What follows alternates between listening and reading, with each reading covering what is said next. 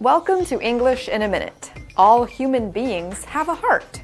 But what does it mean when a person says this? Have a heart. Did you see all the cute puppy dogs at the new pet store? No. Oh, you have to go by there on your way home from work.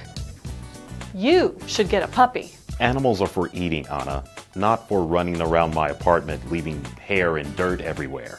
Oh, Jonathan, have a heart. Puppies are so sweet and adorable. The expression have a heart is used to ask someone to be kind, considerate, or forgiving. In our example, Anna tells Jonathan to have a heart when he rejects the idea of getting a puppy. The expression suggests a person should really think about doing something. And that's English in a Minute.